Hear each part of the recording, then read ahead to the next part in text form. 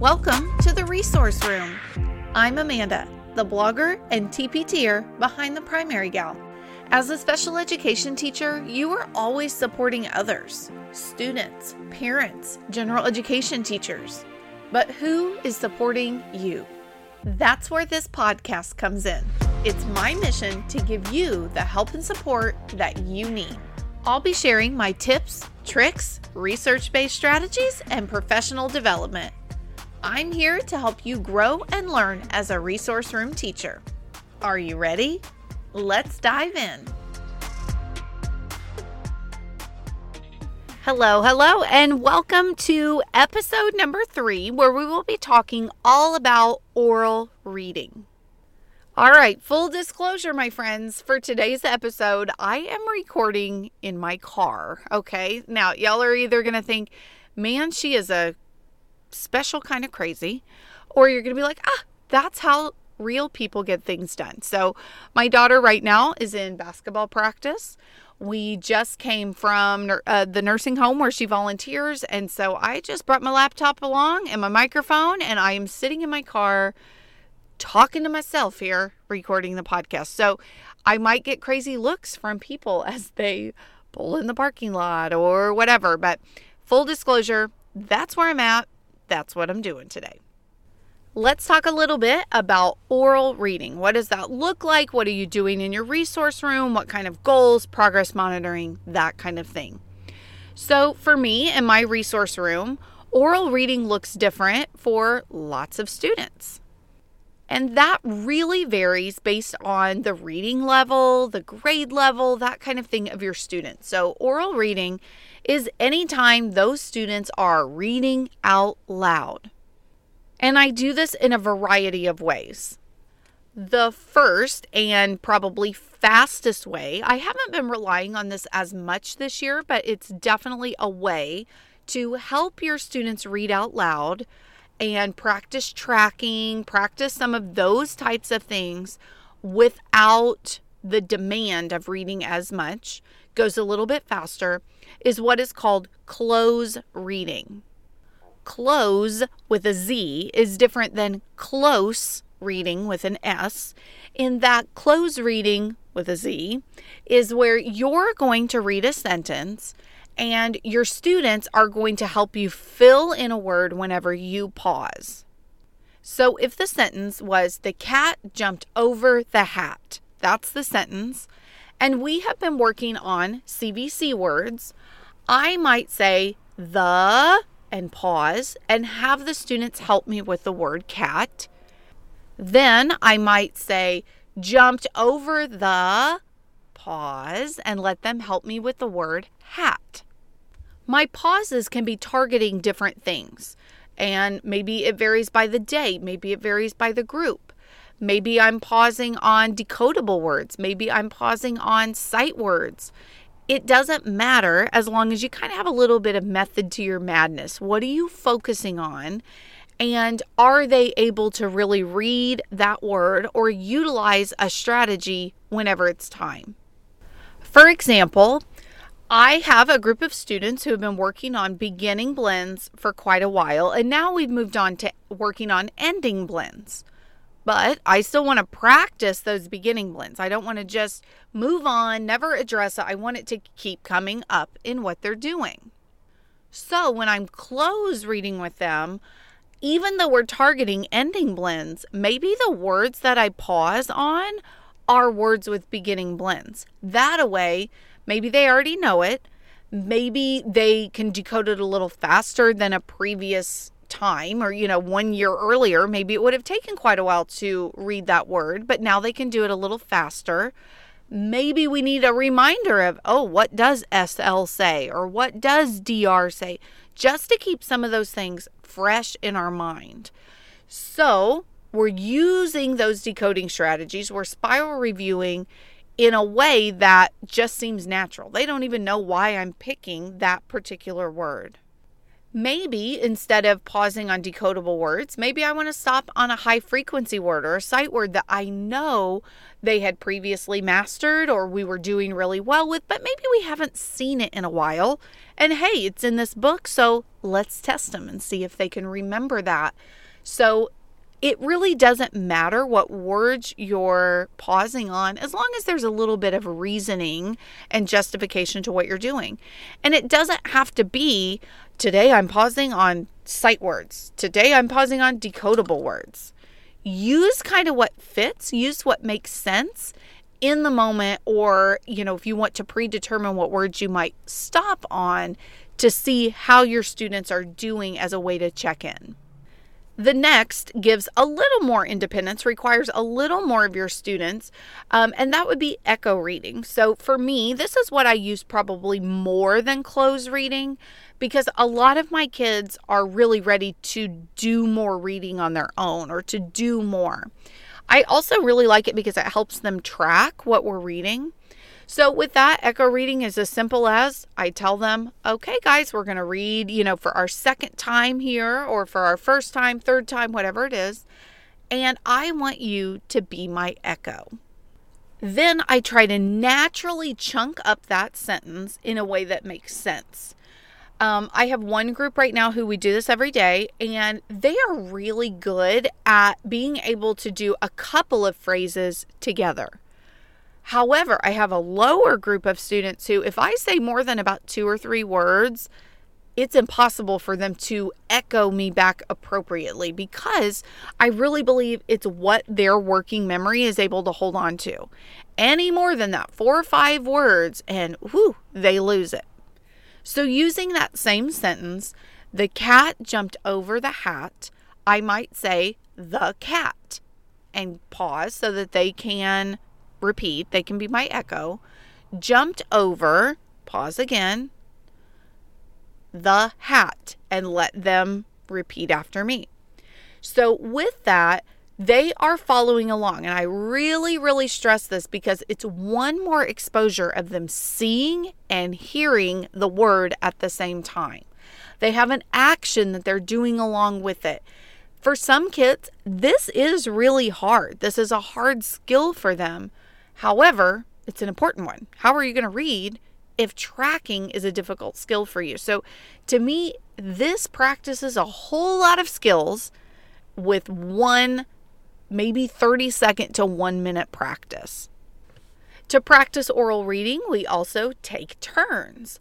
So what I do in my room is if it's day 1 in our book, one student, the first student at my table, they are our reader. They start us out, and then we take turns reading one sentence at a time around the table. If it's day 2, the second student, day 3, the third student, and so on. And that really works. For a long time, they were arguing over who got to read first. And I felt like that was a pretty good feeling because they're not afraid to read out loud in a group. I'm not putting anybody on the spot. I'm not asking them to read something that's too challenging. So I feel like that's a good problem to have. But we started that day 1, day 2, day 3 thing just to keep things fair. And whatever we're reading, they get to read the first sentence, and then we take turns around the circle. What I love about this is that then I get to practice different skills with each student. So maybe in that sentence, the cat jumped over the hat. Maybe those decodable words are tricky, and we can stop and stretch out those words with a student who's struggling with that. Or maybe it's some of the high frequency words, those sight words that are tricky that they don't have yet memorized. And so then we can arm tap them. We can say, oh, that word jump, J-U-M-P, jump. Oh, that must be jump. And kind of work through and use real life strategies to stretch out or to recall some of those words so that then when they're reading on their own, then I see them over there, T-H-E. Oh, that's the word the. So it gives them some tools so that when they are reading on their own, then they have a little bit of practice. And typically for me, if we are taking turns reading, either I have read it one time or they have already Like I've read it, we've echo read it, and then they're reading it on their own. So it's never a cold read for them. It's definitely something that they have already been exposed to. For example, one of the books that we were reading today had 3 big vocabulary words in it because we were reading about horses. So it had the word foal, like as in a baby horse, a colt, as in a baby horse that is male, and a filly, as in a baby horse that is female. And those are hard words. When we're reading about ending digraphs or ending blends, none of those have those rules. They're not going to be able to stretch out those words. That's not the goal of that. But when I read to them and when we were echo reading, we talked about those words. We stressed those. We said them several times. We pointed to them because we treated them like vocabulary words, as words that we need to become familiar with. So I'm not asking them to take turns and read words that they've never read before, or that aren't decodable, or that aren't sight words. We're in a group. There's an adult there. So I don't think they need to know every single word. But it's not a cold read either, where I'm just throwing it at them and expecting them to know what to do. The last way that we practice oral reading in my small groups is through whisper reading. Now, I like this because this is often something that I make them do on standardized tests, or that I ask them or remind them, prompt them to do when we take standardized tests. So I like that we practice it every day. That way it feels like something, hey, we've been doing it all year long, whisper reading. And so with this, it is just that. I ask them to point to the words and whisper as they're reading. And if they need help with a word, they can tap the word at any time and I'll tell them what that particular word is. Because obviously there are going to be words that are going to be challenging for them, like foal or colt or filly. They may not know those. They may not be able to decode those.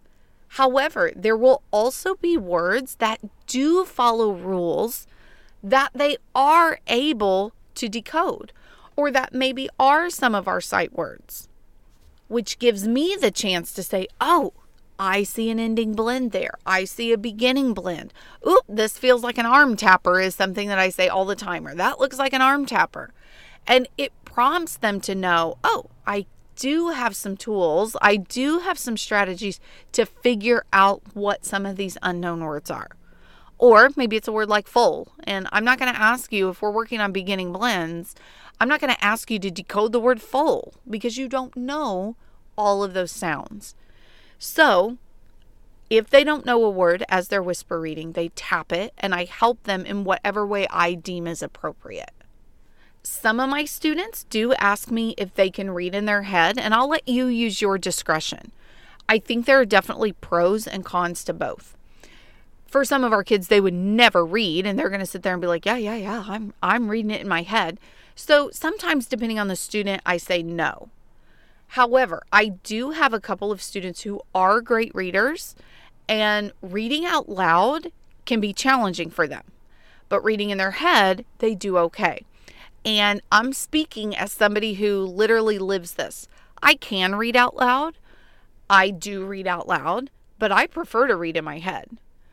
I understand it better when I read it in my head. Sometimes when I'm reading out loud, my comprehension suffers because I'm focusing on the words. Now, obviously, it depends on what am I reading out loud, but I don't want to put that same pressure or that same, I read it out loud, but I don't understand it on my students.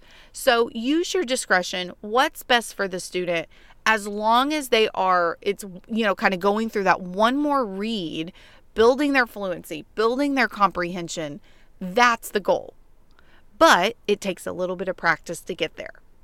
Now let's talk a little bit about what the goals would be that you're addressing by practicing oral reading every day. To me, the no-brainer is fluency, and then that's going to impact their comprehension. So you could have fluency or comprehension goals that are affected by oral reading. If I'm being perfectly honest, I don't give a lot of my students fluency goals, but obviously that's what we're going for. When we're working on being better decoders, better sight word readers, better comprehenders, fluency is definitely impacted and definitely something that I feel like should be practiced on a very regular basis. And part of that is echo reading or taking turns or whisper reading, that kind of thing. Being constantly in the habit or constantly kind of in practice of working on reading out loud. With your fluency goals, you could honestly be measuring an array of things. Maybe it's just accuracy. We all have those kids who read, and half of the words are right and half of them are wrong.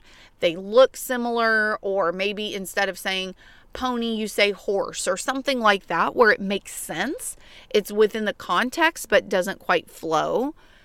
But so maybe accuracy is what you're going for. Maybe it's the rate, like the number of words that they're reading in a minute, which I see a lot in IEPs and is totally fine. Maybe it's more the self-corrections. So for me, sometimes when I read out loud, I might say the word with the wrong ending or add in something. But oftentimes then I'm like, wait a minute, that's not what I should have said. And you go back and you correct that. That is a skill. That's something that we need to model, something that we need to show. And it might be something that you want to measure in your goals. So any of those would be great goals that you could monitor and will be a result, or the improvement will be a result from the oral reading that you're doing every day. To progress monitor that, for me, I monitor that through the fluency section of my reading intervention. So on day 3 and day 4, we read the stories, and those come from day 1 and day 2. So it's not a cold read. It's not brand new, but it's been 2 days since we've read it. So with that, what I do, if I have multiple kids that I want to monitor, we read that story 3 times. And we have 2 days. So think of it as 6 opportunities to read one-on-one with a student. So on the first reading, I might sit with student number 1. The second reading, student number 2. If I only have 4 or 5 students, then I might not do anything on that third reading because you've already read it 2 times. It's not even a cold read anymore. And then I might sit with student number 3 on day 4 for the first reading and student 4 for the second reading on day 2. I would obviously prioritize those first reads to be students who actually have that goal in their IEP. So if I'm just wanting to get a snapshot of what that student can do, I am not going to sit with somebody on the first read if I actually have somebody with a goal for that. I hope that makes sense. I feel like I'm rambling there. But sit with students one-on-one. You could also ask an instructional assistant, or you could carve out some time to sit with students one-on-one for 1 minute or for 30 seconds or whatever that goal happens to be. But for me, it's easiest to just do it in the routine of what we're doing anyway. And then what I oftentimes find is that student doesn't even know I'm really monitoring them or watching them specifically, because it's just routine. They just know, oh, Mrs. Whoop's going to sit next to me now, or Mrs. Whoop's going to kind of watch my book now, but the next time she's going to watch the student next to me. Tomorrow she'll watch somebody else. And then it just becomes normal. So the pressure isn't necessarily there. You could certainly take their numbers kind of as gospel, as being true. However, we all know when students are reading on their own, they do a little bit better than when they're reading to us. So I like to sit with my students and see how they're doing as they read out loud. As I discussed earlier, we want to improve their fluency, improve their ability to read on their own, because that helps build reading comprehension, which is what we're going to talk about next week. So, as I told you earlier, I'm recording in my car, and I am going to hit the save button and move on to the next episode and record yet another episode in my car for next week. So I will talk with you in next week's episode all about reading comprehension. Well, my friend, that's a wrap. Thank you so much for listening to the Resource Room podcast. I truly, truly love to help and support other special ed teachers. Because of that, I run a Facebook group just for us. Search the resource room and request to join. You can also check out my website, theprimarygal.com, for blog posts, pictures, and more information. Until next time, have a great week.